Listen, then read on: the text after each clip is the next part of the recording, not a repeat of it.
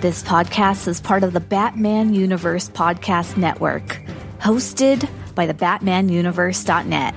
Check out everything related to Batman and the entire Bat family at the BatmanUniverse.net, including news and original content related to comics, movies, television, merchandise, video games, and more.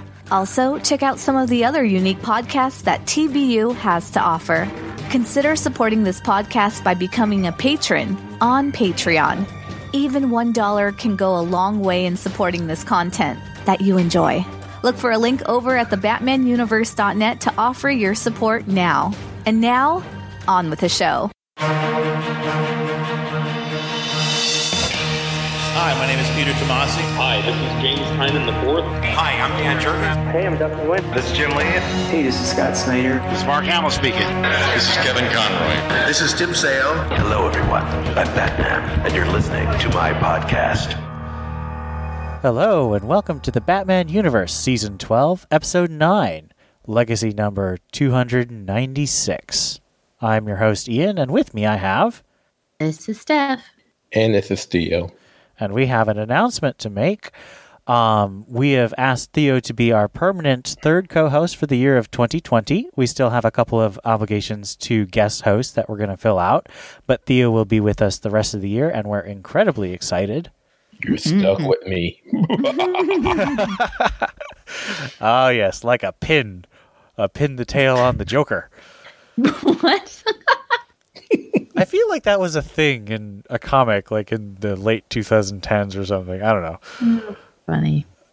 All right. So today, we're continuing our comicless world. We have a couple comics coming out end of this month, and next month we do have comics listed as coming out that DC is releasing, but we're going to continue doing our retro reviews. Because Batman starts again in June. So for the month of May, it'll be Batman White Knight month. For the first episode, we'll be reviewing Batman White Knight from a couple years ago, and then we'll do our recap and review of Batman Curse of the White Knight for our second episode, which is very exciting. Very popular series, and we'll hopefully take a look at why it's so popular and what you can gain from it, even though it's an alternate universe. But today is a different alternate universe. It's the adorable chibi universe of Batman Lil Gotham, which was created by Dustin Nguyen, artist and writer, and Derek Friedolfs, writer, and I think he also does inks, but not for these because they're primarily watercolor painted, and you can't really do inks on a watercolor painting. These shorts actually started with two backup features in Batman Annual number 27 and Detective Comics Annual number 11. They were little two-page shorts, so I'm going to just summarize the first one of those called Off-Rogue Racing from the Batman Annual number 27. Batman and Robin enter a drag race with a huge collection of villains. But even though Batman seems to be losing when Harley starts them off, he has it all planned out. The villains collide with the garbage truck, letting Batman take out the trash. So this is a really fun little thing that unfortunately is not on DC Universe. The Batman and Detective Comic Annuals do not have any of the backup features, which is a real shame because most of the comics do have the backups in them for DC Universe, which is a huge recommendation for me. I would definitely recommend subscribing if you're in the US or have a VPN. But these two-page shorts are a little too compressed for the full gags. I think that the short story format that they picked for the next phase of this concept was much better for them. But these shorts give us a proof of concept. They show off what the art will look like, and they sort of develop the idea of this world that's sort of like the mainstream continuity of 2008 to 2011, but it's also cute and very much anime influence. I mentioned that was sort of a chibi world. Lil Gotham then went on to be a digital-first short for 24 months from, I think, 2012 to 2014, and it was then released in 12 24-page... Actually, I think it was 22-page. I'm not sure.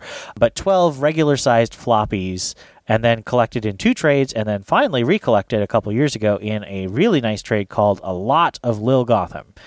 definitely recommend getting that, and that's the trade that we're reading out of. We're not going to do all 24 shorts.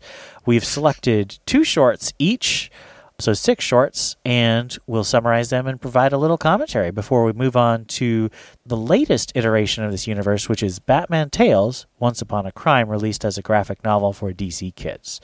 So to start us off, we'll be reading from Batman Lil Gotham, a lot of Lil Gotham, starting with Theo's selections of Mother's Day and Father's Day.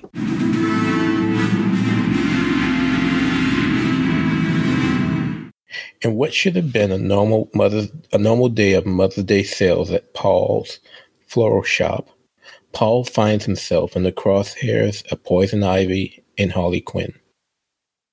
Ivy doesn't appreciate the fact that Paul is selling flowers.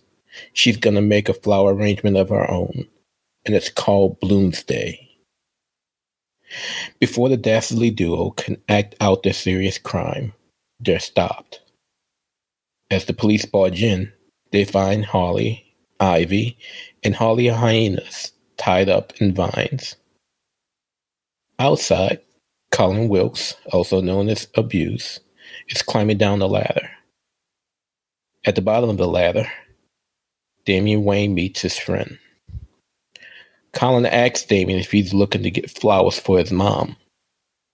Damian says no and tells Colin of his history with his mother, Talia. Before the story can go further, Damian comes up with the idea of helping Colin find his own mother, since he's lived in an orphanage since he was a baby. To do so, however, they would need to use the computer in the Batcave. Damian blindfolds Colin, and they head back to Wayne Manor. There, as Alfred prepares pizza for them, Damian used the computer to come up with possible choices for Colin's mom. Before leaving, however, he tells Colin that he needs a new uniform. Dressed in a modified Batman costume, they go to various spots, looking for the whereabouts of Colin's mom. Having no luck, they eventually give up, and Damian walks his friend back to his home at the orphanage. Before Colin walks in, Damian hands Colin a dozen of roses. As Colin walks into the orphanage, he hands the roses to the nuns who have been taking care of him since he was a young child. As Damian begins to walk off, he is suddenly swooshed into the sky.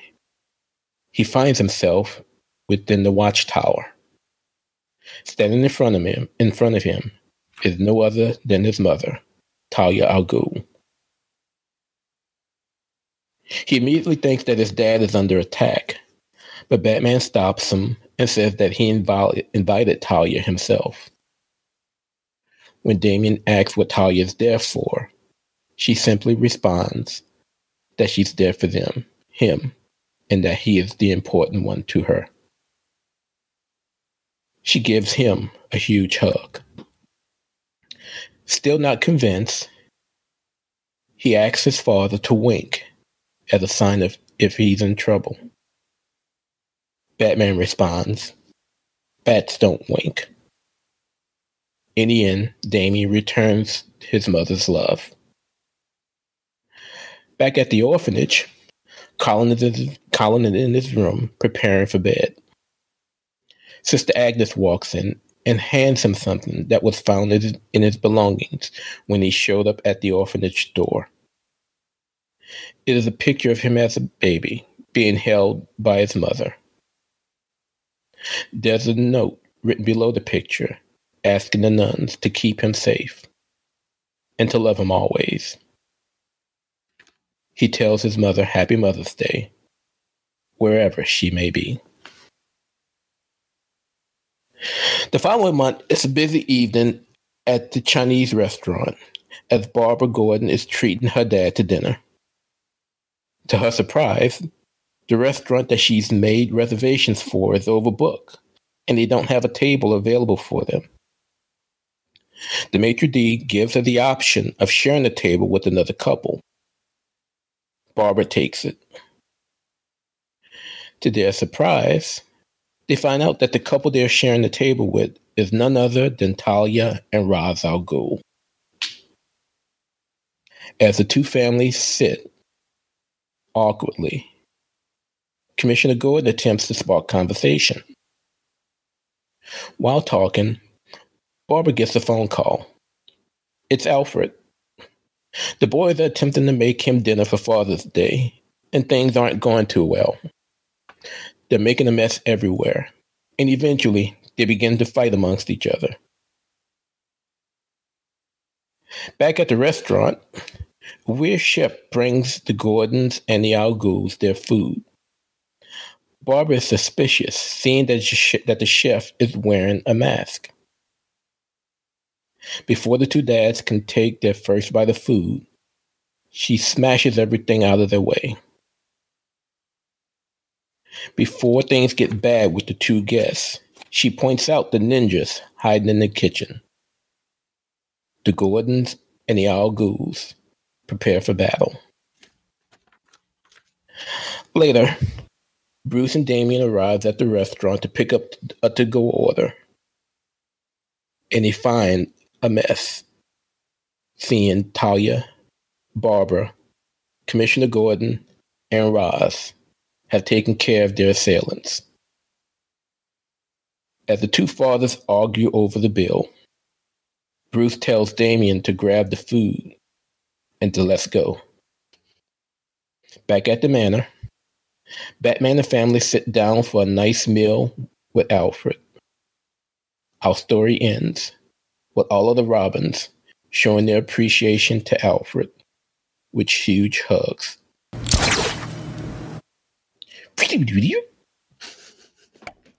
All right. Thanks for that summary, Theo. So, these were actually about at the end of the first year of Lil Gotham. They were issues, let's see, that would be 11 and 12. What made you pick these, and what do you especially like about what these add to Batman lore? So, anyone who knows me knows that I am a huge mark for Damien. He's my favorite Robin. The attitude is just one of those things that always makes me laugh. And in the beginning, I was actually torn between three stories from the graphic novel with regards to the two that I was going to pick. And so I had to pull a Harvey and flip a coin a few times to come up with these two. But they were all Damien centric.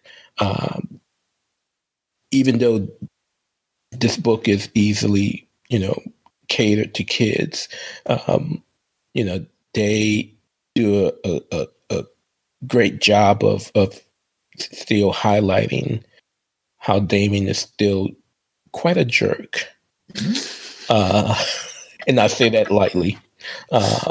But it's those jerkish ways that he has that makes him my favorite Robin. Now, if we were reading, either Teen Titans or he was showing up in either Tech or the main title, Damien would be, quite a dick. But that's been him for much of his history, if not all of his history. And so, they were able to highlight Damien as still being that cocky jerk that people wanted to just, that you just love to hate. And I just had to go with two. But picking these two stories got you in the feels also, because even though you had these points where Damien is being a jerk, and he was also a jerk in the third story that I was considering. But the focal point of showing a different side of the relationship between he and Talia, but also highlighting the relationship that he and the rest of the Robins and Bruce have with Alfred just put me in the feels. So I was more than willing to pick these two stories.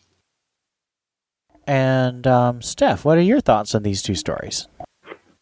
A lot of the same lines. I love Damien. And these are really, really cute. And it is nice that like Talia does get some of the love in this that some people think she needs. And so that was really cute.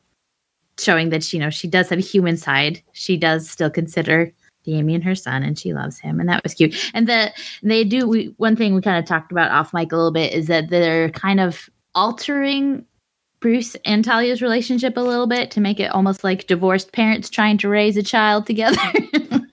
So there is polite camaraderie between the two that it's just nice to see, and I don't know, it was a good example for people, whatever. I really liked Damien's. One thing you can say about Damien, as much as he is a jerk, he does have a deep, meaningful love for his friends and for the people he chooses, the very few people he chooses to consider his friends, like Colin.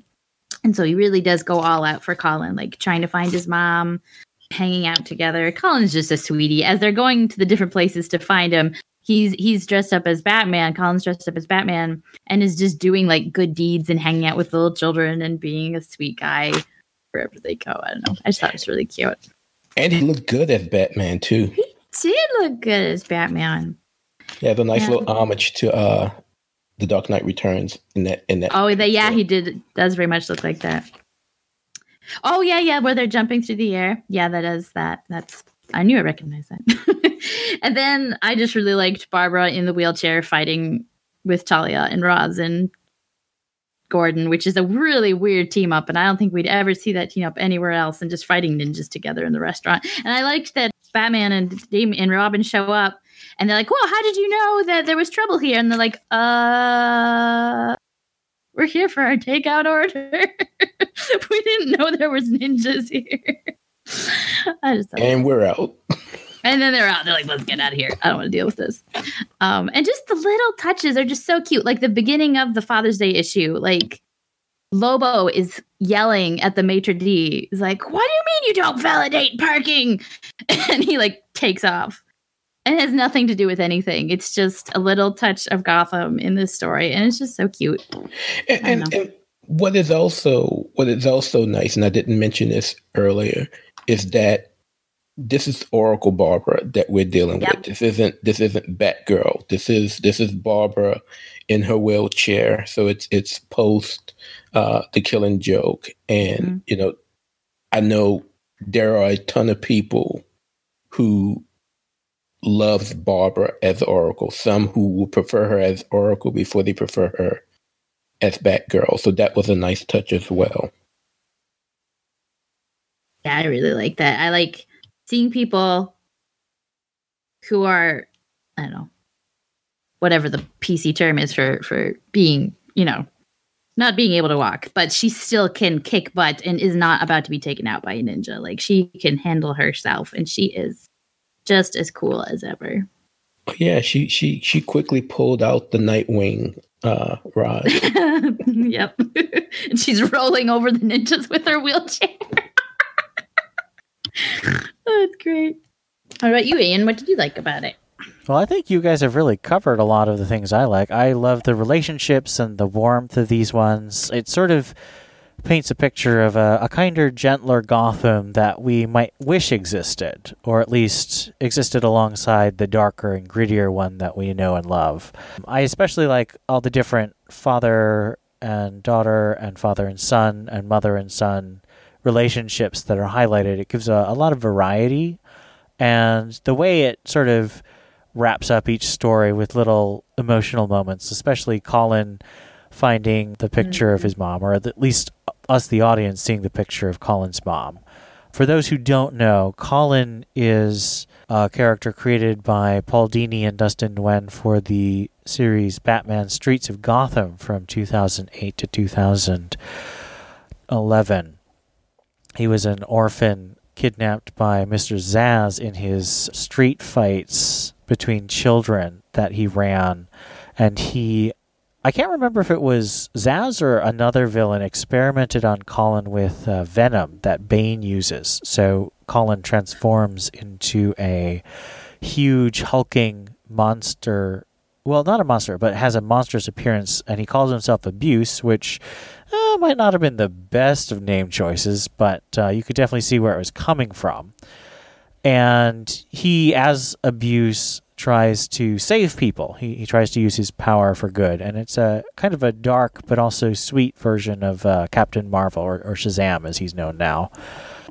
And in Colin, the flashbacks, in the flashbacks, it looks like it's Scarecrow who's doing the venom experimenting. That very well might have been. It's been a while since I've read all the way through Streets of Gotham. I tend to read that one piecemeal because it's great it's got great little arcs that build into a bigger arc, and I think that this series is actually responsible for a ton of fan art and fan comics and fan fiction about Damian and Colin being best friends. And I think, honestly, that's where Damian is a character, I think, who really needs a supporting cast to be great. There are some characters who I think who work really well more solo without a lot of interaction, but I think Damian needs a different perspective, and fans know that, and so they love Dick and Damian, and some people love Bruce and Damian. They love John and Damian, and Steph and Damian, and Maya and Damian, and Maps and Damian. Like, there's just so many characters that Damian works well with. And I think he really does work better as part of a duo, or I don't know if I've seen him as part of a larger team. I don't like how they usually do him on Teen Titans because... Oh, I like him in I love him in Teen Titans. I'm not a big fan. I don't think that they've ever created a character who works as well as when he's been part of a duo. Yeah, that might be true. Yeah, but do not give him a solo book. Well, I mean, that's the thing. Robin, Son of Batman was not a solo book because you had Maya from the very first issue, and you also had Goliath, who, even though he's basically a dog, he's a huge character and a very important one to Damian. So it's not a solo book, even though it's titled like one. Yeah, I was not crazy about Son of Batman, but it's such a good book. Oh no, I didn't like it. But you're right. When he is a part of a team and more specifically a duo, I think it highlights him more because whoever he is teamed up with is typically always his opposite. Mm-hmm. And so that opposite allows Damian to develop more. And, we saw it most recently in Super Sons where, again, he's still this cocky jerk that people want to beat the crap out of. But, behind closed doors, when John gets done with him, they're best buds. And, they're going to have each other's back. And like Ian was saying, you can always get that when you have him teamed up with someone who is quite his opposite in personality. Okay, so let's move on to Steph's choices, which are Tropical Vacation and Comic-Con, which actually follow directly after Mother's and Father's Day.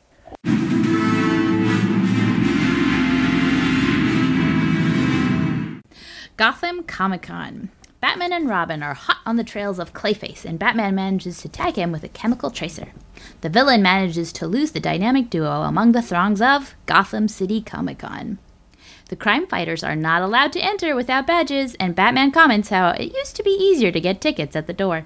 Even Alfred at the Batcomputer can't get tickets, while Damon uses more nefarious methods of procuring their tickets. Security almost denies them entry, as the only toy weapons are allowed on the premises, but the badge checker knocks himself out with Batman's knockout gas by accident. Once inside, they have another problem. The building is huge, and there are cosplay villains, including Clayfaces, everywhere. Damian gives up right away and wants to look at the comics.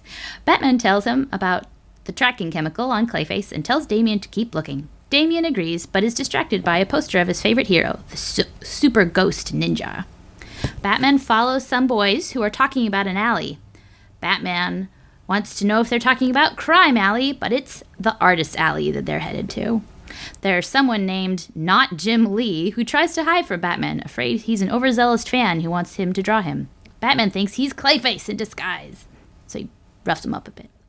Batman demands Damian's help, but he's too distracted by comics, flirting with cosplay Bumblebee, and beating up a crook, making money off of unauthorized pictures of Robin in Japan. Batman himself finds himself distracted by Simon Trent, the actor who plays Bruce's childhood TV hero, the Grey Ghost, and gets him to sign a Batarang. Robin is weeding out suspects in a horde of different iterations of Poison Ivy, letting them dote on him. Claiming to be following Clayface, Robin sees that the Super Ghost Ninja is signing autographs, and he makes his way over there.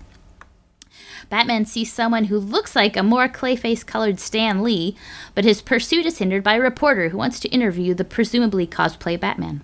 Batman rudely brushes him off, only for it to be revealed shortly later that it's actually the Creeper, and the villain goes bounding off, assumably to commit some shenanigans. Batman and Robin meet up, and Robin, laden and covered in freebies and giant swag bags. Robin drops the junk, complaining about the XXL shirt they gave a child himself. The two end up at a masquerade contest where Robin takes off with an idea. Moments later, a very poorly constructed Clayface cosplayer with green gloves appears on stage. This is Robin. After strutting around, yelling at the booing crowd, Robin tells a heckler to come up and do a better job at the cosplay. And this heckler gets on the stage and is now transformed into Clayface, because it was Clayface who was insulted by the poor cosplay. Batman traps him in a Ghostbuster-like vacuum tube and traps Clayface in a box. As they leave, Damian is despondent, and he tells Batman he is sad because the Super Ghost Ninja had changed and the one he had loved had been removed from continuity. Batman tells him that that's how pop culture works. Characters come and go, revamped and revisited. But as long as you enjoy them, remember them, and continue to appreciate them, then that character, your hero or heroine, will always exist. Batman also reminds Robin that the 80s will have to come back sometime, with a sign behind him reminding people to sign up for tickets for next year right now. Robin asks if Batman has found his hero, and he says yes, and that he didn't have to look too far. Damian believes his dad is talking about himself being Robin, and enjoys the moment of being praised by his father. The end. So, first question. Did the Avies ever actually leave? Oh, golly, yes. They moved. Pop culturally wise, I think the 80s should die in a fire, but that's my personal opinion. I'm sure there was wonderful things that came out of Batman, but as for... I mean, Batman Year One, I would never give up. But yeah. So, as a child of the 80s, I will always say the world started to go to hell when the 80s took place. So, yeah. But for my real first question, what made you pick this story, Steph? I love fourth wall breaking, self-referencing meta stories, and those are so rare in Batman. That's why I think people really loved the Batburger restaurant in Tom King's run.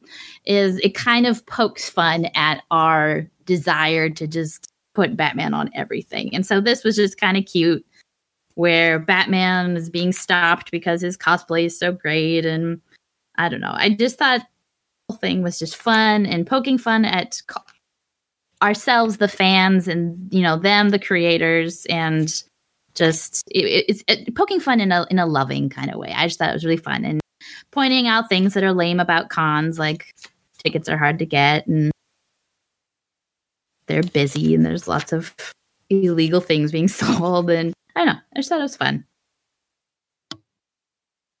And Theo, how do you feel about this Comic-Con short? It was hilarious. I loved the pokes that they did throughout the short. Whether it was the funny looking guy in the so-called Deadpool costume, not Jim Lee. And was that supposed to be Dustin sitting next to not Jim Lee? I didn't get. That's actually something I wanted to ask. Is there some comic artist who just loves pirates? Because he's like, we need more pirate puns in our comics. I think that's just like a general thing. There's a reason Talk Like a Pirate Day is so popular. Yeah, I truly enjoyed it. You know, the as someone who typically, not counting this year, who typically visits multiple cons every year, this kind of puts a typical con weekend on paper, you know, or on screen. It was very touching, and again, it highlights Damien being who Damien is, worrying only about what he's concerned about. So instead of looking for Clayface, you know, he sees his favorite character and his favorite hero, and he's off. You know,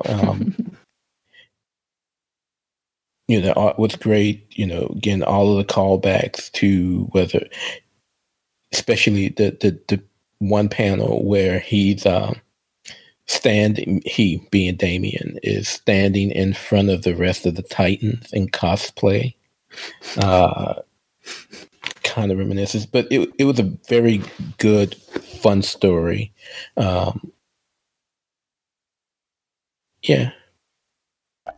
I really like just the little message to the fans that, you know, when Batman's telling him about how his hero, his continuity has changed. It's like, yes, things will change, but, you know, just remember what you loved and move on, but never forget.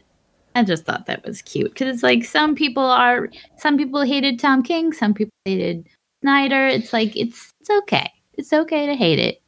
Your life's not ruined. Well, this came out just a couple years after the New 52 came into being, so I think it was much more direct commentary on that. Mm-hmm. And I think most people agree now that the New 52 had some good things and some bad things. Mm-hmm. All right, let's move on to Tropical Vacation.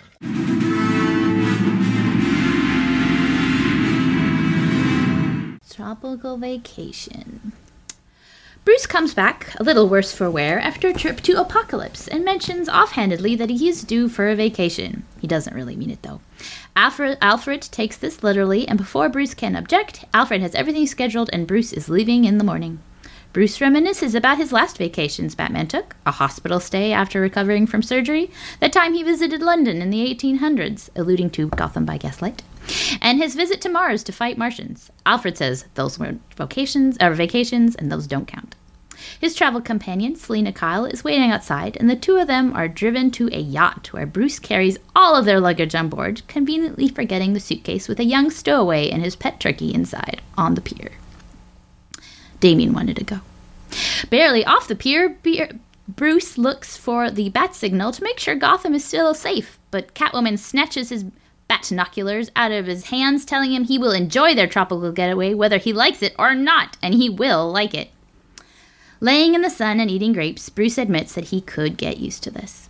Selina, now Catfish, as she's calling herself, because she likes the water, finds an island map in a bottle that she found during her swim and convinces Bruce to check it out with her, in case it's a treasure map. On the island, on the map, they are attacked and captured by pirates, and their yacht is cannonballed and sunk, after which they are knocked out and taken aboard the pirate ship.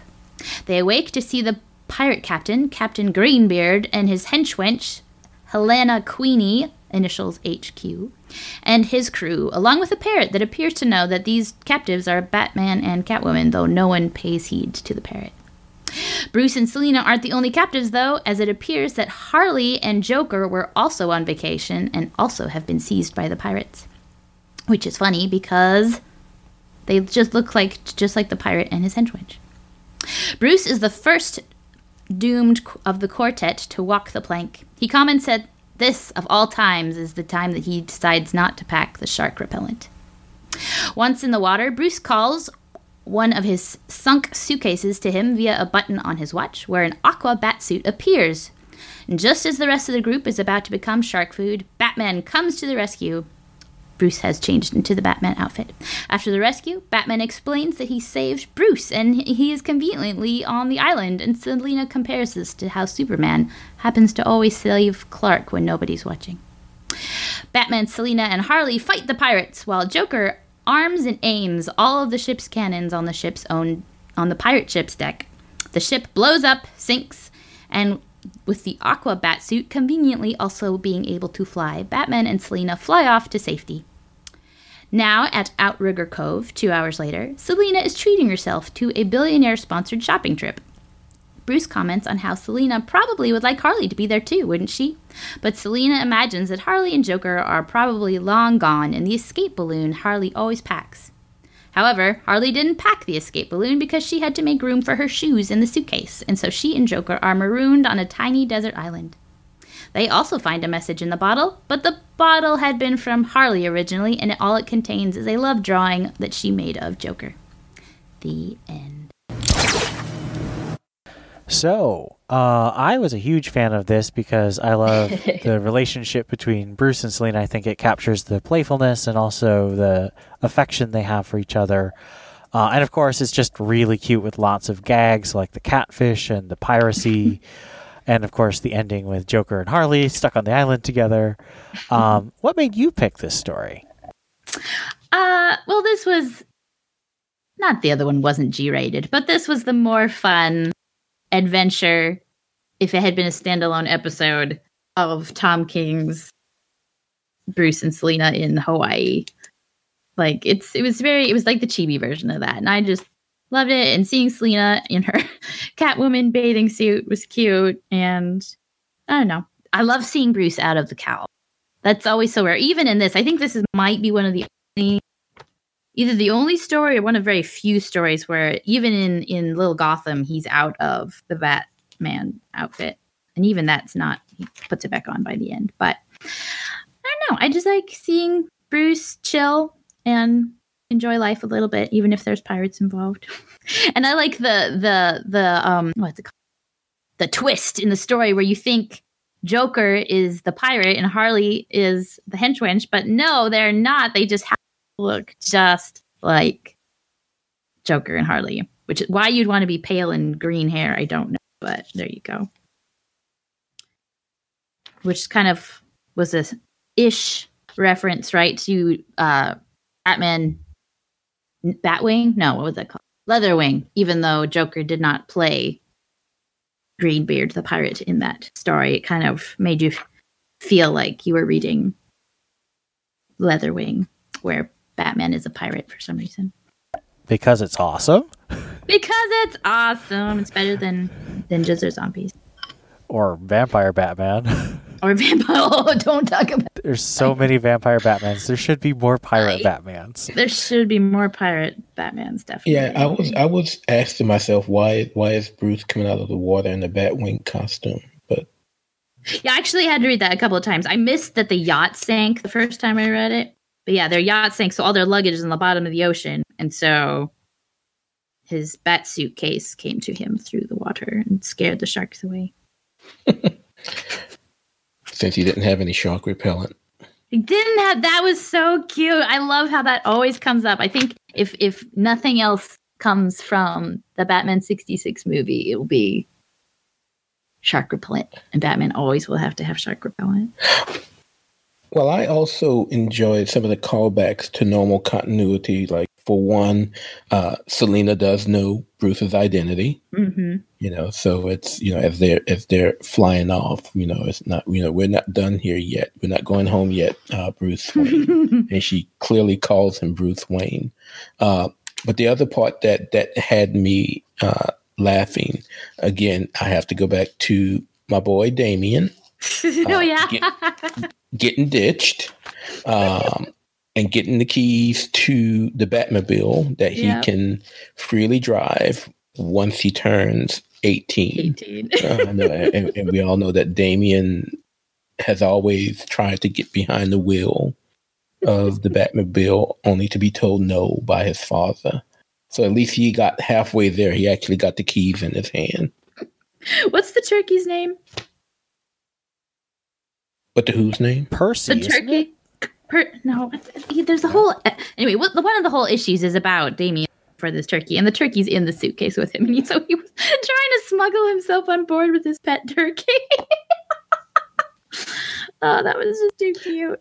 I mean, Damien just has a zoo, and I know they pointed out in one of the other stories how Damien just have a zoo of animals, and again, a callback to the regular comic, because there's Titus and the turkey, and the only thing I didn't see in Little Gotham was the cow. I don't remember.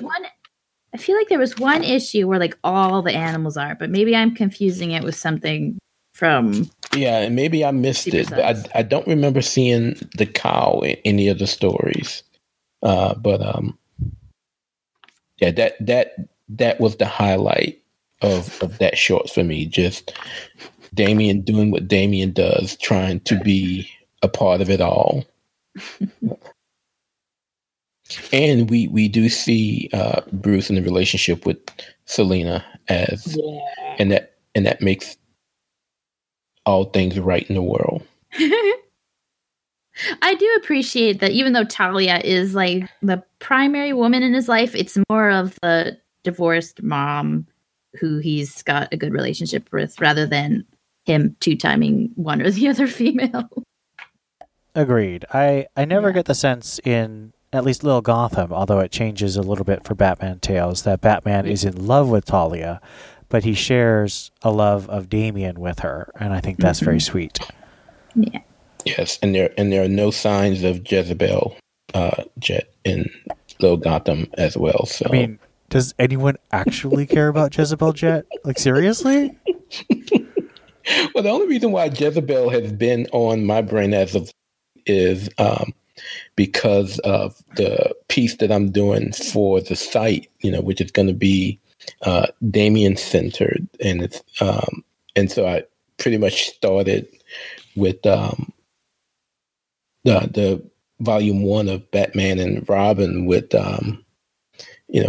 under Morrison's run, and that was when Bruce was courting Jezebel while Damien is acting a ruckus trying to prove his worth as the heir to the cow. So yeah, no signs of her. Sorry, guys. I'm not sorry. I think she's incredibly boring. All right. So now I'm going to share my two stories, which were Ivy in the Fall and the grand finale.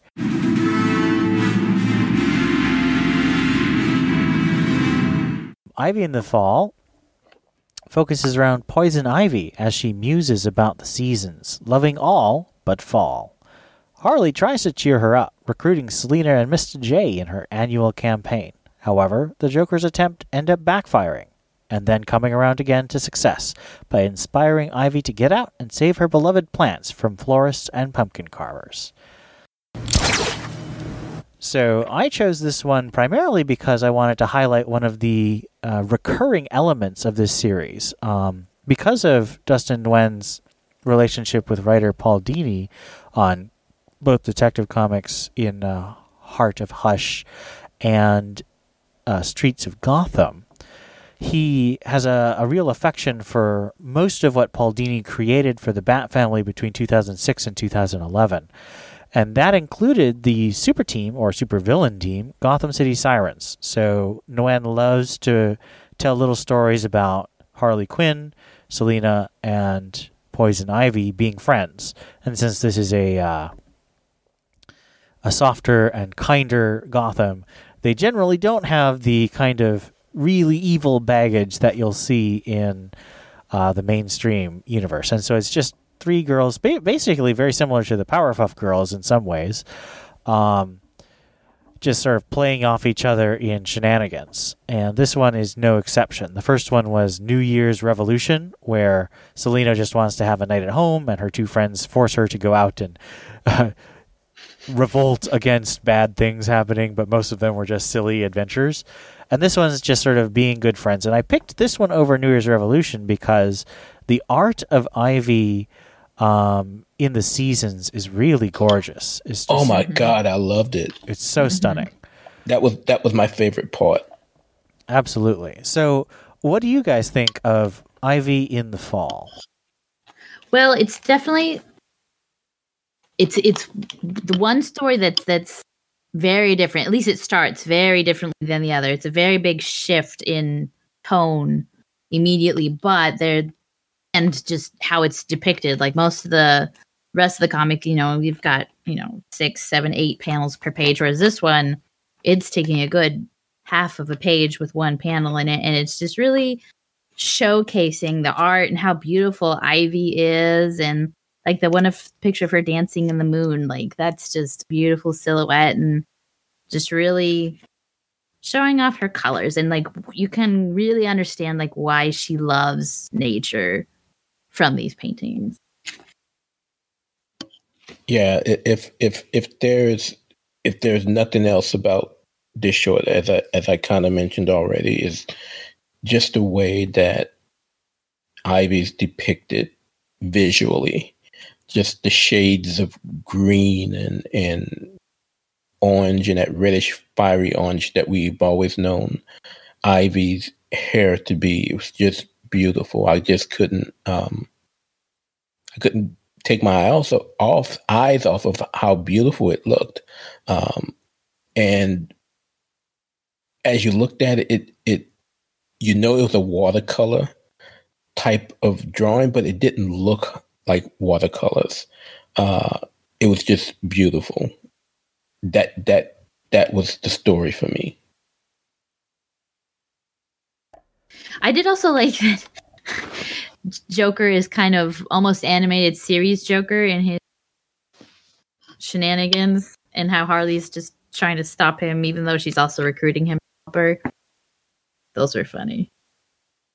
Agreed. And I thought that there's so many little touches in all Little Gotham, and I think it's just because Nguyen and Friedolf let their imaginations run wild with whatever they're doing. And so you have Harley dressing up as a 1920s or 1930s gangster and talking in that really clipped what's that famous actor's name? Anyway, I can't remember, but he played a lot of famous gangsters in like the 20s and 30s, I think, or maybe the 30s and 40s. And she just talks with that clipped sort of weird diction, and it's hilarious. Look here, see?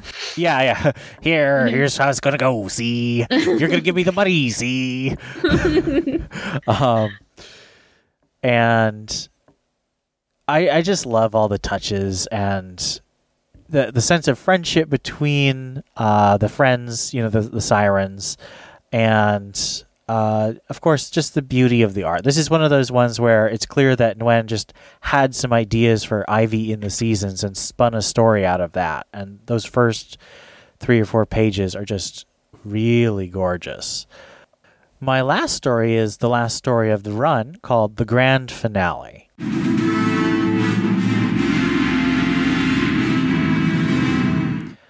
Damian practices his ninja skills above the Christmas tree, but Alfred cuts his grapple rope since he's under arrest for pranks. While Damian dreams of adventures his dad has without him, Alfred tells him that Batman is out helping people as an everyday hero. Alfred pulls out the Wayne family album, walking through all the Bat history with the newest member. As Damian falls asleep, Batman comes down the chimney and puts his son to bed, while Alfred adds another picture to the album. Bruce then tucks Alfred himself in bed, as friends all throughout Gotham celebrate.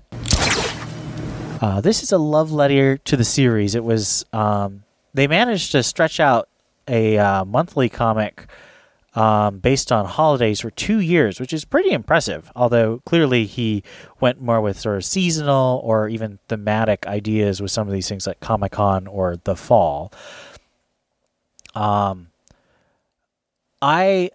I just love how this is a love letter to the Bat family as Nguyen imagines them. So you have all the Robins, Dick, Jason, Tim, and Damian, and you have the Batgirl and Oracle, and mention of Katana, who's a big character in the series. As sort of, it reminds me a lot of the Beware the Batman Katana, where she's a much younger seeming character rather than the sort of like 30s Japanese widow with her husband's soul in the sword. I don't think there's any hint of that. I think she's a teen in Lil Gotham. And, of course, there's a scene, well, just a panel where Alfred's talking about Tim Drake, and he calls him Master Timothy the Brave, which I think is just a really cute little line, almost poetic. And this was written just as Stephanie Brown was coming back to comics in Batman Eternal. And so he includes Steph in Tim's panel, which was, I thought, a very cute nod to her history. I'm sure that made you happy. Oh, it would be so happy. Like I was collecting this run from the second issue. I still don't have the first issue, but I collected all the other issues, and when I got to this one, I was really happy because I thought it was incredibly cute. So did you not get the Batman Day issue, which I believe was just a reprint of the first issue? I went to 2 different comic stores, and neither of them were doing anything on Batman Day. I was very disappointed. I might have an extra copy. I might like you enough to give it to you. Well, if we ever meet up, I will definitely take you up on that offer. Hopefully when this disease thing is running its course. Yes. So, what do you like about this finale for the series? I love, like you said, it's a love letter, and it's got like the big things like a picture of Bruce and his mom and dad and baby Bruce, and the first time, he's put on the bat suit. But then there's also just a random little picture of Bruce working on a car. Like, that's something that is not necessarily Batman lore, but it's something that a family would have maybe in their picture book. And then it considers all the other kids' families, their families. So you see the Graysons in the picture book. And like Tim, or is that Tim? No, that's Dick. The first time Dick puts on the Robin costume, and he's just so excited. I don't know. It's just seeing humanity in these pictures, like the picture of Bruce sitting at his desk and it says top secret on it, and he's looking at the person taking the picture, yelling at them. Or it's got Barbara, in rehab after being in the hospital, and so there's a picture of her in the hospital and in rehab, but right under a picture of her in the Batgirl outfit. Like, it's a humanity I wish we'd see more in the comic. Like, just this picture of Damian and Bruce training. They're just wearing tank tops and leggings, probably. And they're just, I don't know. It's just so human. And I love it. That's what I like about it. Yeah, and Ian mentioned that it was a love letter to the series, but I also saw it as a love story to Batman and his lore, period. Again, we got all of the callbacks with the Bat family, but we saw all of those things that we've always loved about the character and those in the universe. We got the panel with mullet Nightwing, and with the cop with the disco suit, and we see Dick Babs, as we've always loved, and it was just a complete callback to everything that has been Batman and his history and those that make up his family, including Leslie Tompkins. So, we also got a touch of Helena as Huntress. So, nothing was out of bounds with this, and it was definitely a touching love letter, but I thought it extended more than just the little Gotham universe, but the entire Batman universe as a whole. Absolutely. I think that Nguyen clearly loves Batman, and he loves the idea that Batman can be a beloved figure for children as well as for teens and adults. And I love that he's created a little corner of the Batman universe that kids can celebrate without being too scared. They can have little scares of the grotesqueries of Bane or Joker, but it's also a place where they can feel safe and fun. And I think that's a really good thing to add to Batman. Let's do a rating for a lot of Lil Gotham, the whole collection. Like, out of 5 Batarangs, what would you give it? Oh, boy.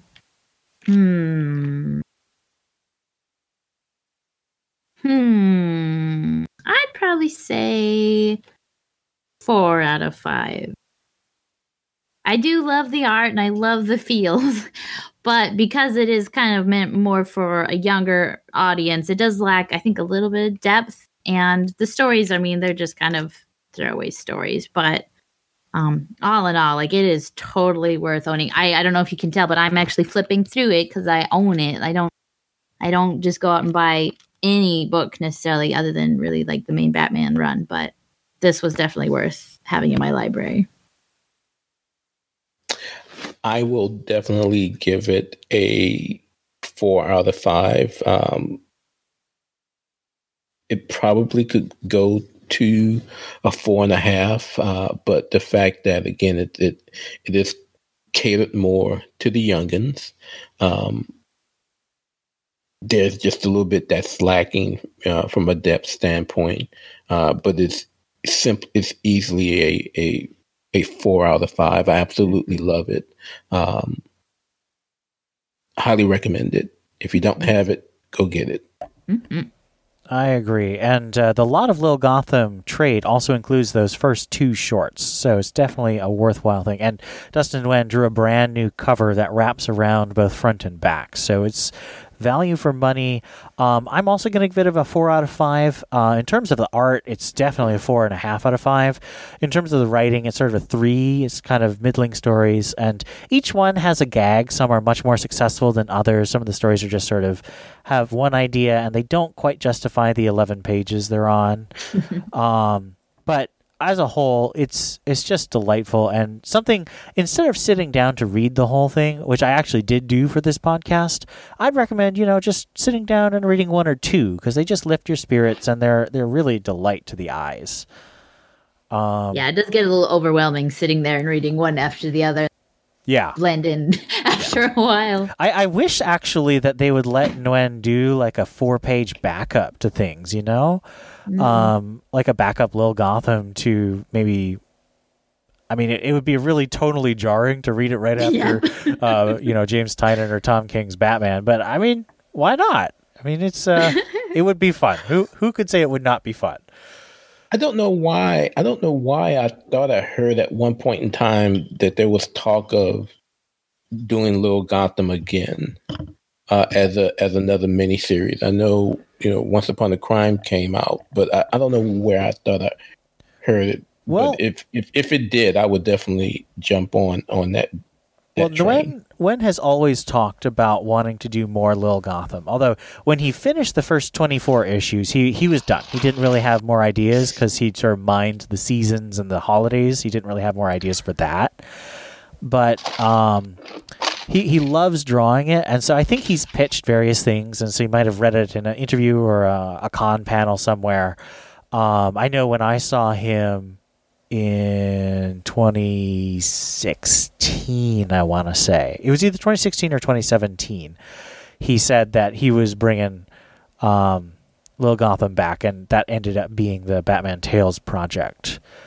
So that's a good segue. Let's bring us to the latest iteration of Lil Gotham, Batman Tales Once Upon a Crime, released this spring. It contains 4 stories: Waynocchio, Princess and the Pea, Alfred in Wonderland, and the Snow Queen. So, Theo, why don't you start us off with Waynocchio?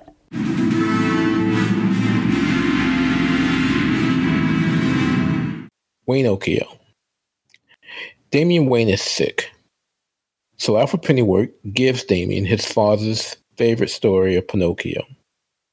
Distrustful of his father's taste, Damian flips through the book but falls asleep and dreams of a fractured version of the fairy tale. His father and mother, Bruce and Talia, cannot have a child. Bruce then makes a wooden puppet named Waynocchio, and he and Talia attempt to bring it to life, first in the Lazarus pit, then with the help of Bruce's friend Zatanna. Zatanna can only animate the puppet instead of truly giving him life, and tells him not to lie.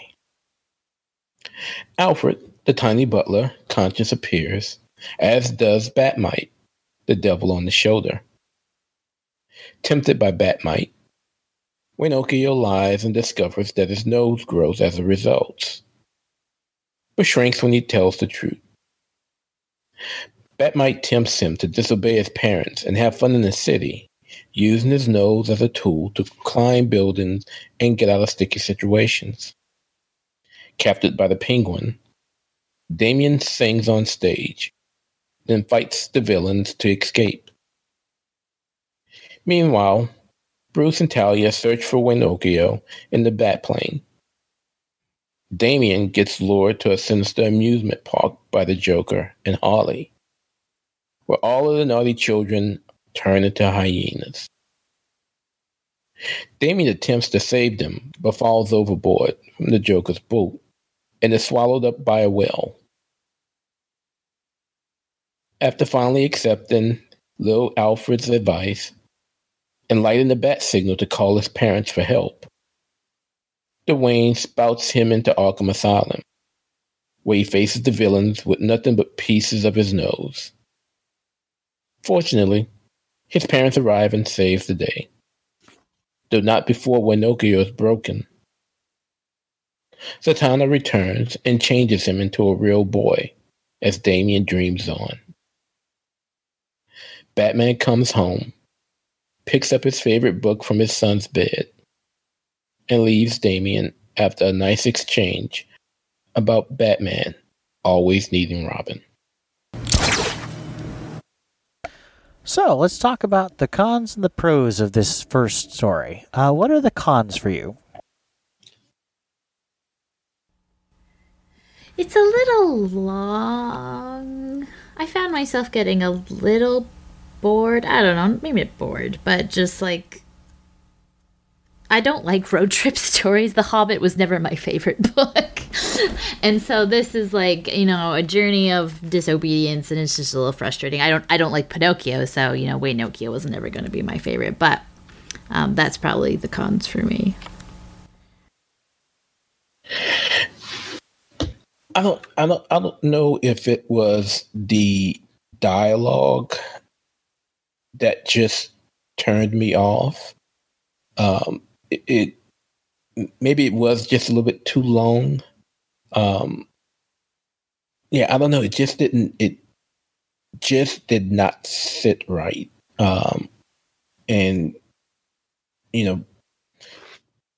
it's going to be a common theme for me. For some reason, it just didn't sit right. The dialogue just wasn't there, and maybe it was just too childish. Considering that it's retelling, fairy tales, but it just didn't. I don't know. It just didn't get to me. The art was beautiful, but the story just did not gel with me. I think that's going to be something of a theme. With our conversation before the podcast, I think I'm probably the most positive on this one. But I would tend to agree that the first three concepts, I would actually think that the last story is really good, and it's actually told in a different way that actually makes it a little shorter than the other ones. Mm-hmm. But the first three are definitely a little longer than their concept deserves. And in fact, in the next story, it's structured in such a way that it's actually a collection of shorts rather than one long tale. And I kind of wish they just left it a collection of shorts instead of trying to thread it together. Mm-hmm. I think for me, it gets really confusing in terms of the theme. Like, because, Pinocchio at its heart, to me, is about the love of a father for a son that he can't have, so he's created one and it becomes Wheel, so it's a wish granted. It's also about honesty, the famous nose growing. Mm-hmm, mm-hmm. And this doesn't really deal with either of those. It sort of makes a joke out of both of those themes, and so it sort of loses the power of the story of Pinocchio. And so I think, honestly, this could have been a much shorter story and maybe devoted some time to other stories or added, but my guess is that they wanted to develop a longer idea. I just think it was a little mistake in that case. Yeah, they definitely could have fit more panels on a page, and probably shorten the story itself, and Well, one thing that might not be obvious from this is while Little Gotham was in full-size format, it was originally released in half-size digital first format, but then they put the pages together for regular comic size. Batman Tales is actually half-size digest format. It's a much smaller book, like all of the DC Kids and DC Zoom releases. So I think that's why the panels are so big, because the actual physical pages are not very big at all. Okay, I don't know why I thought it was a graphic novel, the regular size graphic novel. Yeah, I just wanted to share that since I think I'm probably the only one who has the physical copy of this. No, I have a physical copy. Oh, okay. So, it's a much smaller physical book. If you read it digitally, it probably does feel a little odd that it has such large panels, but I think it makes more sense if you consider the physical release format. Yeah. So let's talk a little bit about the pros. What are some things that you did appreciate about it? Of course, there's the art. Yes. And even though, yes, it is frustrating that the whole thing about parental love is lost, because there really isn't that much after he's created. You don't really see Bruce and Talia, and you don't really know what they're feeling at all. And then, yeah, Damian's just lying to use his nose as a weapon. But the fact that to be fair, that is a really funny gag. No, it is. And the fact that it's Damian, it almost was excusable for me. Like, yes, I found myself being disappointed about the moral absence of morality. But then I remembered that it's Damian. And it's like, if anyone's going to do that, yes, okay, it's going to be him. So that kind of made it a little more fun for me. Again, obviously, yeah, the art, the fact that Colin is in it, even though he's one of the boys. I liked that instead of, turning into jackasses or whatever it was in the original, they're hyenas, because it's Harley and Joker who are luring the boys into whatever, fun forever. I loved that Carpenter works in the Batcave and that the T-Rex was made out of wood and the Batmobile and everything is made of wood. I thought that was hilarious. And like Bruce has his little shop apron with a bat on it. This reminds me, I forgot to mention this in Little Gotham, but Dustin Nguyen with Paul Dini co-created the character of the Carpenter, whose real name is Jenna Duffy. She's a super almost made my top 2. Yes, and I really love that story. There's one story where Jenna has a day off, and everyone keeps calling her to try and get her to fix their lair. And it's just a very funny, cute story.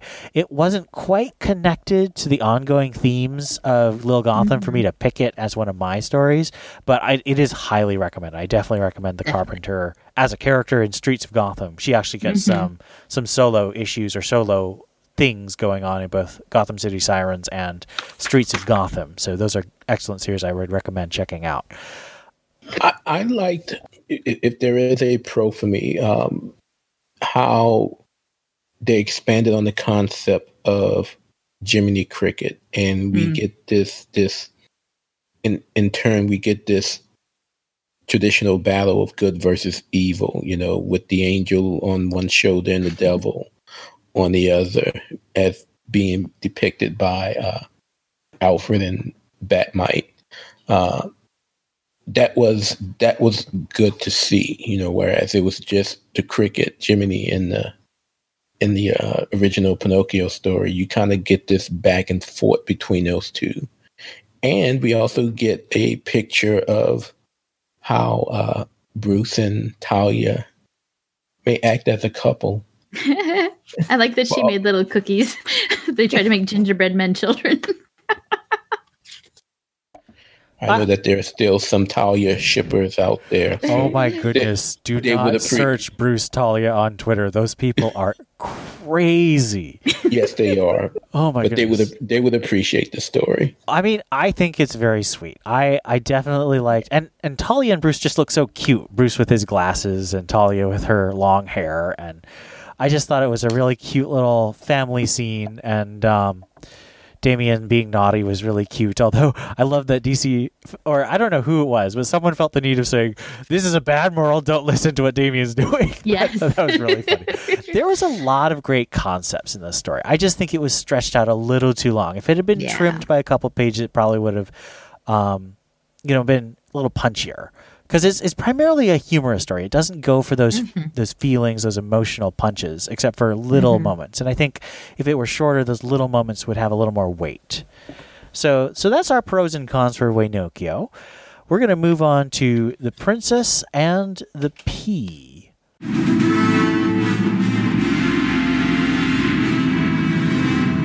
Harley Quinn, Poison Ivy, Joker, and Catwoman in The Princess and the Pea.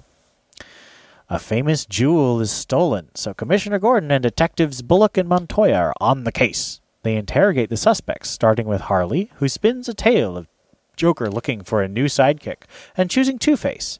Her tale includes her payback scheme with Poison Ivy, which involves framing Two-Face for the diamond theft by hiding the jewel under his mattress. Next, Ivy, who claims they were actually hid a spore under Two-Face's mattress, tells a tale of how that spore grew into a mighty beanstalk, which was destroyed by the Bat family, but not before destroying a part of the city and giving everyone allergies. The Joker claims he climbed the beanstalk into the sky and found a bat giant at the top. The police angrily reject Joker's lies, to which he responds with a fairy tale of the Big Bad Red Hood. In disgust, the police throw Joker back in jail.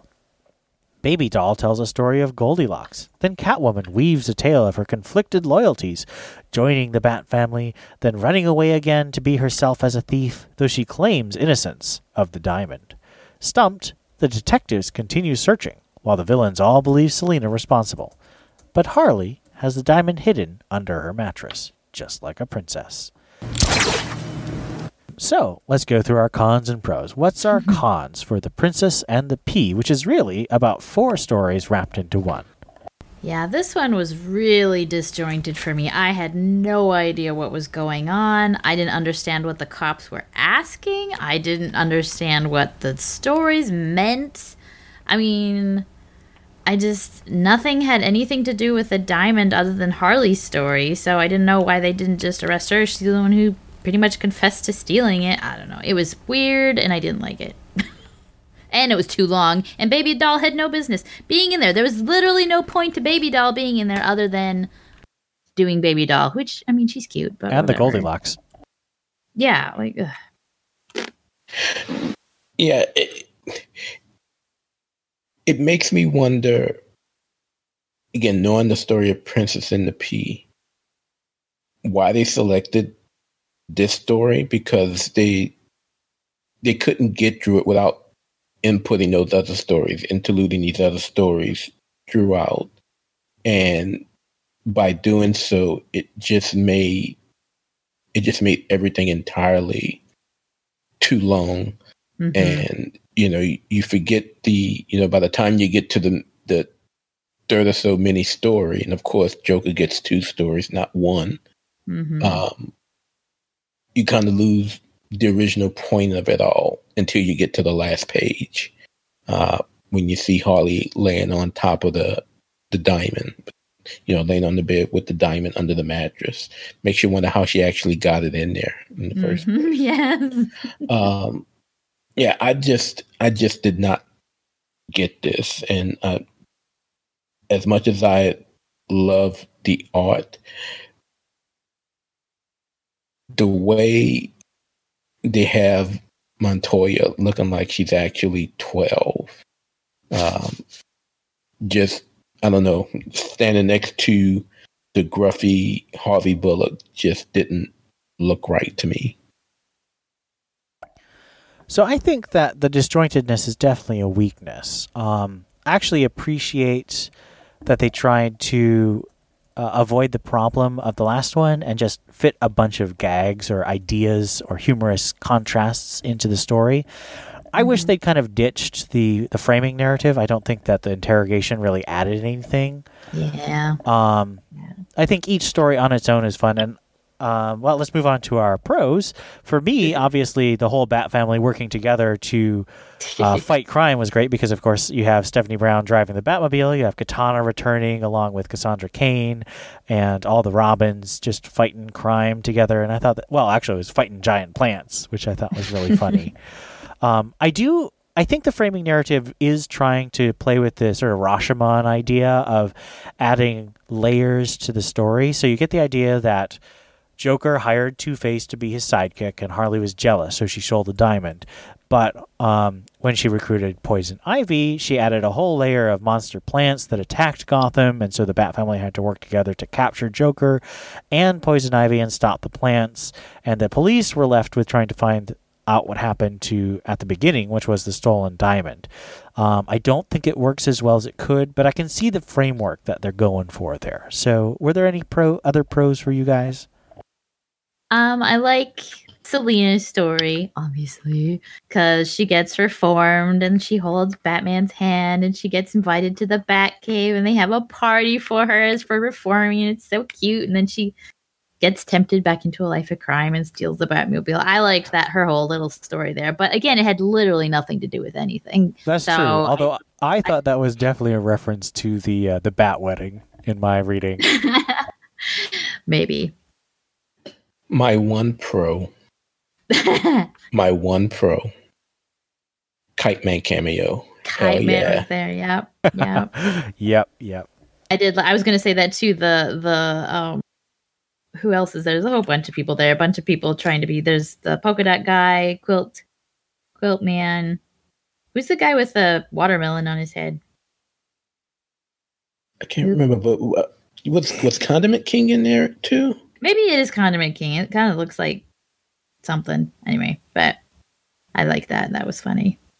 Yeah. Although Two-Face would never be a sidekick. That's just ridiculous. That was maybe the stupidest thing of the whole thing. But Two-Face would never be Joker's sidekick. I mean, to some extent, I look at this as similar to if you had a bunch of kids who had a bunch of Batman action figures and made of things. Similar to what I call the Once Upon a Time TV show, which is someone bought 2 3-year-old girls all of the Disney play sets, and they decided to tell the story, because that show is whack. Although Harvey and Harley Colors is pretty nice. Was that an episode? No. In the issue. Oh, their colors, yes. Yeah, where he's not black and white, he's in red and black, and yeah. Oh, yes. I did like that too. I mean, I think all of us are going to say that the art is a consistent thing throughout all these issues, even the weaker ones. It's just really fun to look at. All right, so let's move on to our third story, Alfred Pennyworth in Alfred in Wonderland.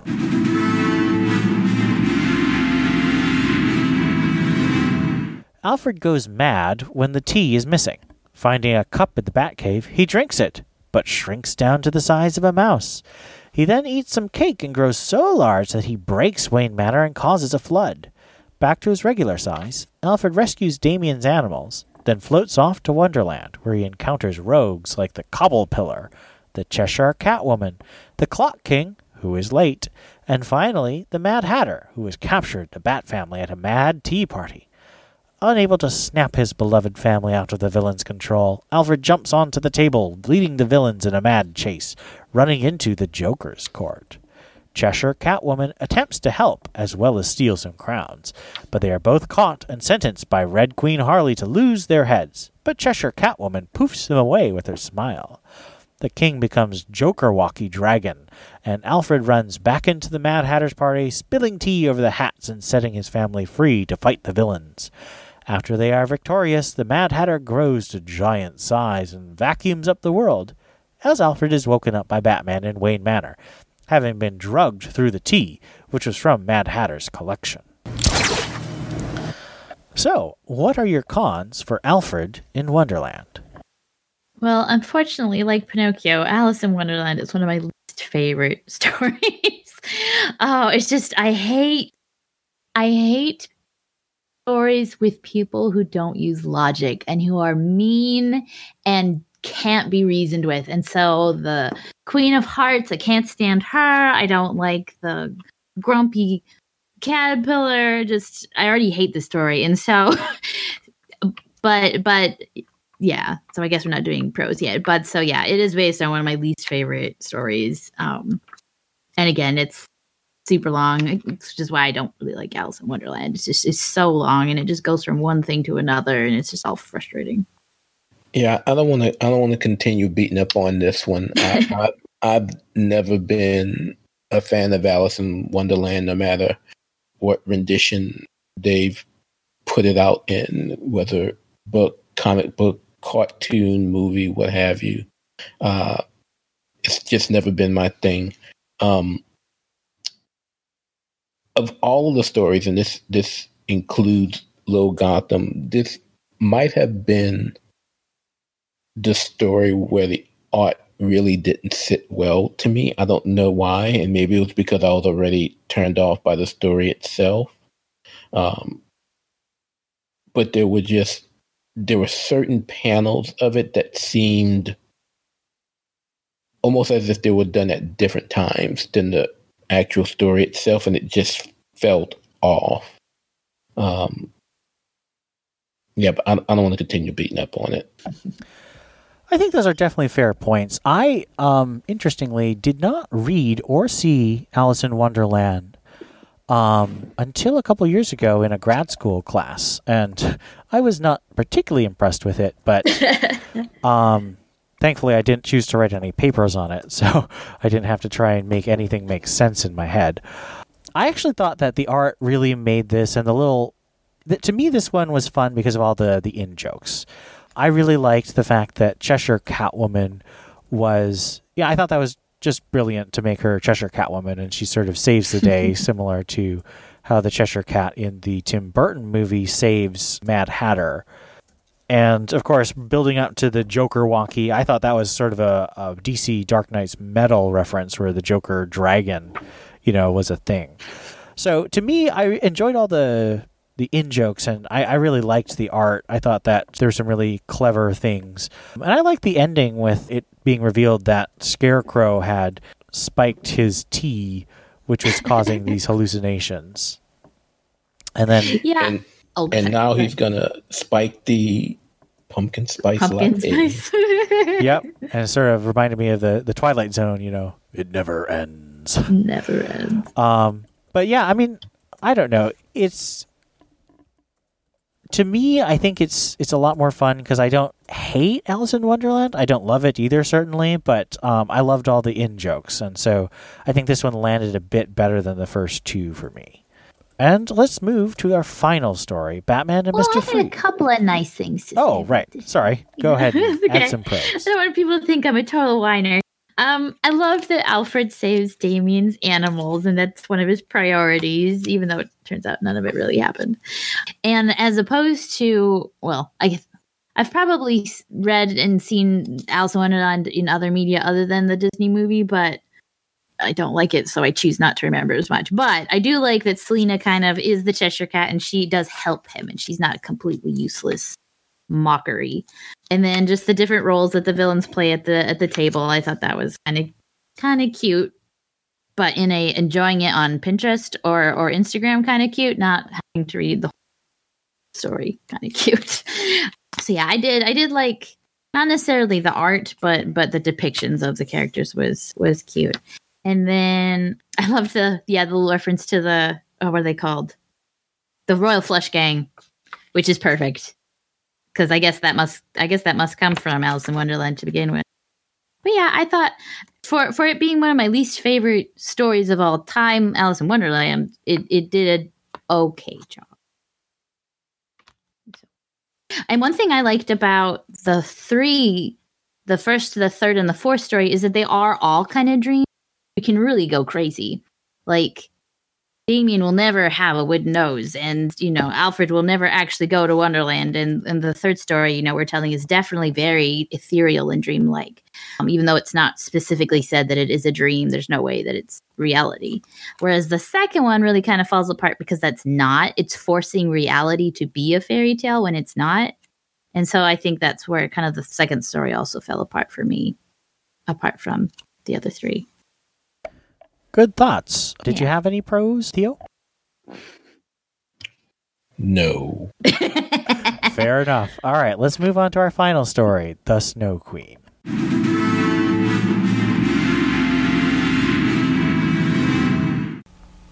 The Snow Queen. Batman searches for a man through a wild snowstorm. The Snow Queen appears to Batman, giving him a ride in her carriage and helping him survive the cold. They find the green woman who does not have the person he seeks in her garden, but has hidden her roses because they remind Batman of his lost parents. Batman thanks her for the kindness, but cannot stay. As they continue, a crow tells them where to find the man they seek in an ice palace. Batman overcomes the Icy Wolf Guardians with the help of the Snow Queen, and they find Mr. Freeze alone and frozen. The Snow Queen kisses Mr. Freeze, and Batman digs him out. The Queen disappears once Mr. Freeze is free, and he and Batman both learn that they must avoid becoming frozen in time by memories, both good and bad. They head off together, free. So, once again, let's get started with some cons to this story. Well, this one really isn't, like, there's no real plot. This one is just very dreamlike. I didn't actually have two cons for this one, to be honest, other than, like I said, it's not really a story. It's concepts, I think, more. If there is one con for me, and of the four stories, this is the one I disliked the least. This was actually not a bad story at all. But if there's anything, I might have enjoyed a little bit more dialogue in there. I mean, it was a very quick read. You get through it, rather quickly. I might have enjoyed a little bit more dialogue in the story. That's about it for me. I think the only real con I have is that it's such a break from the storytelling of the previous three. But I like the storytelling that this one chooses. It's basically a picture book. And it's told almost entirely through the art. And it's the most sincere, and it really goes for the emotions. And it only has 4 characters. It has Batman, Poison Ivy, the Green Woman, Mr. Freeze, the Frozen King, and the Snow Queen, which I think we're meant to think is Nora Freeze, Mr. Freeze's wife. And I think it really works to get the theme of not letting your memories, even your good memories, from keeping you prisoner, from keeping you frozen. So what are some pros for you guys? This is one of my favorite formats of storytelling, where it is like, I like the magical element of telling a story, not just necessarily what's going on, but like the very grim fairy tale-ishness of once upon a time there was a man. And like, I don't think they do call them Batman and Mr. Freeze and stuff like that, but it's just very poetic. And even though there's no rhyming and no real iambic pentameter, but it's just a very ethereal story. And the art, oh my goodness, I started doing water painting lately, and this is just drool-worthy art through the whole story. And there's no panels in this one. Like you said, it was a picture book. Like each page is its own panel, and it's just absolutely gorgeous. There's almost no lines. It's almost all just, no, it is all just like watercolor, and it's absolutely gorgeous. And Ivy is beautiful once again. And Snow Queen is beautiful. And it has absolutely nothing to do with the original Snow Queen story. This one doesn't even try. It just uses her as an element to tell a Batman Freeze character study. But I really liked this story. I'm not going to comment too much on the art aspect of it. As Steph said, it was absolutely beautiful. And the contrast between the scenes with the Snow Queen compared to that with Ivy is just beautiful. The one pro to me, and we kind of talked about it prior to recording, is how they humanize Victor Freeze. Mm-hmm. And there's always stories about how sometimes, villains think they're actually heroes and that they actually think they're the good guys. But of all of the villains in Batman's rogues gallery. Freeze is probably the only one who really doesn't want to be a villain. He's only doing what he's doing because he wants to save his wife. And, here, Freeze is humanized. He's dug out, and by the time the story ends, he's no longer Mr. Freeze. He's Victor Freeze, and I love that aspect of the story. Absolutely. I think that it's really amazing the emotion that this one story can evoke. And even with some of the disappointments of the first three stories, I think this story really makes all of the collection worth it. And I definitely am glad to add this to my Lil Gotham collection. And I hope that Nguyen he figures out some things that worked and some things that didn't, and figures out a new way either to tell another of these graphic novels or maybe another digital first series. I think this is really good. Definitely the highlight of the whole Batman Tales book. So let's give Batman Tales Once Upon a Crime a rating out of 5 Batarangs. I'd have to say... I'm in that thing again where 3 seems too high and 2.5 seems too low, and I don't know what to do about that. So whatever we would do about that, that's what I think I would say. But yeah, I just am really disappointed by the first 3.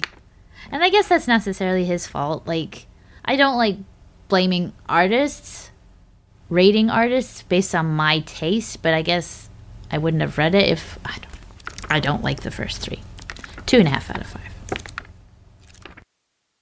Yeah, I'll give it a 2.5 as well. And I had a much less negative reaction to the second and third stories, so I'll give it a 3.5 out of 5. It's a bit more than average for me, and the art, especially for the last story, really lifts it out. So that, I think it gives it like a 2.75 or maybe a 3 out of 5. I don't know what the math is off the top of my head. Definitely recommend getting a lot of Lil Gotham, and if you really want more, this does give you more of that, even if it's not quite as punchy as the originals are. And you get a preview of Zatanna, House of Secrets, that is true. And what's the other one? Batman Overdrive, which is a little weird. Well, if you want to learn more about Batman Overdrive, check out Theo's review on the website, as he did our review for that last month. Good review, too. Yay. So, thank you to our patrons and supporters. The Bat Fan Appreciation Wall today lists Gerald Green, Donald Townsend, Tim Garassi, Captain America, Carinas, Mary Garrett, Real No Deuces, Stanton's Grave, Brendan Roberts, Donovan Morgan Grant, Ed Grouse, Rob O, Ian Miller, Arturo Juarez, Stephanie Mounts, Joshua Lappin-Bertoni, Hannah Garr, and Johnny McCloskey. Thanks for your support. You help us keep the podcast going. That wraps us up for this week. Join us next time for Batman White Knight by Sean Gordon Murphy and Matt Hollingsworth. I've been Ian, and with me I've had... This is Steph. And this is Theo. And join us next time for more of the Batman Universe Comic Podcast.